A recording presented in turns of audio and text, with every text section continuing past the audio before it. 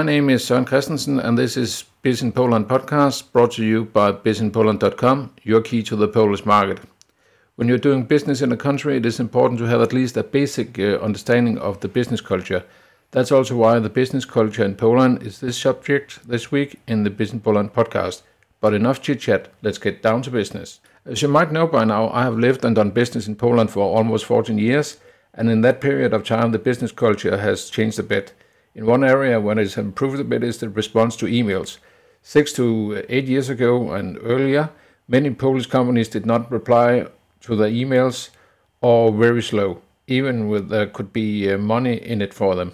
Today it is a bit better, but it's always a good idea to follow up with a phone call, especially if they don't reply within 24 or 38 hours. Another area in the Polish business culture that is nice to be aware of is that there is still a big difference in the business culture in the countryside in Poland and then in the big cities in Poland. In the countryside, it's still a tradition in some places to get drunk together after signing a contract, but this is not the case in the big cities. Another part of the business culture in Poland is that you are extra polite, especially towards people you have not met before, including business people. It is Mr. and Mrs. and so forth, and it's more formal than, for example, in Scandinavia, where it is a bit more laid back in this area. Business news from Poland, put on the fortune and broke scale.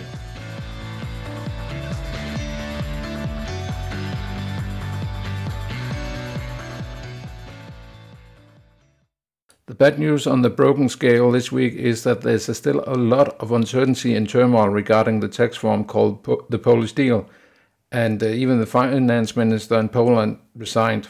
But hopefully it will become better, also for the sake of the Polish business life.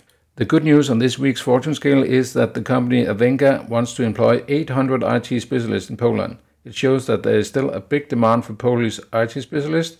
And do you need to find IT developers in Poland or want to start up in Poland? I can help you regarding that. Book, for example, an appointment on bizinpoland.com, and I will tell you how I can help you regarding this.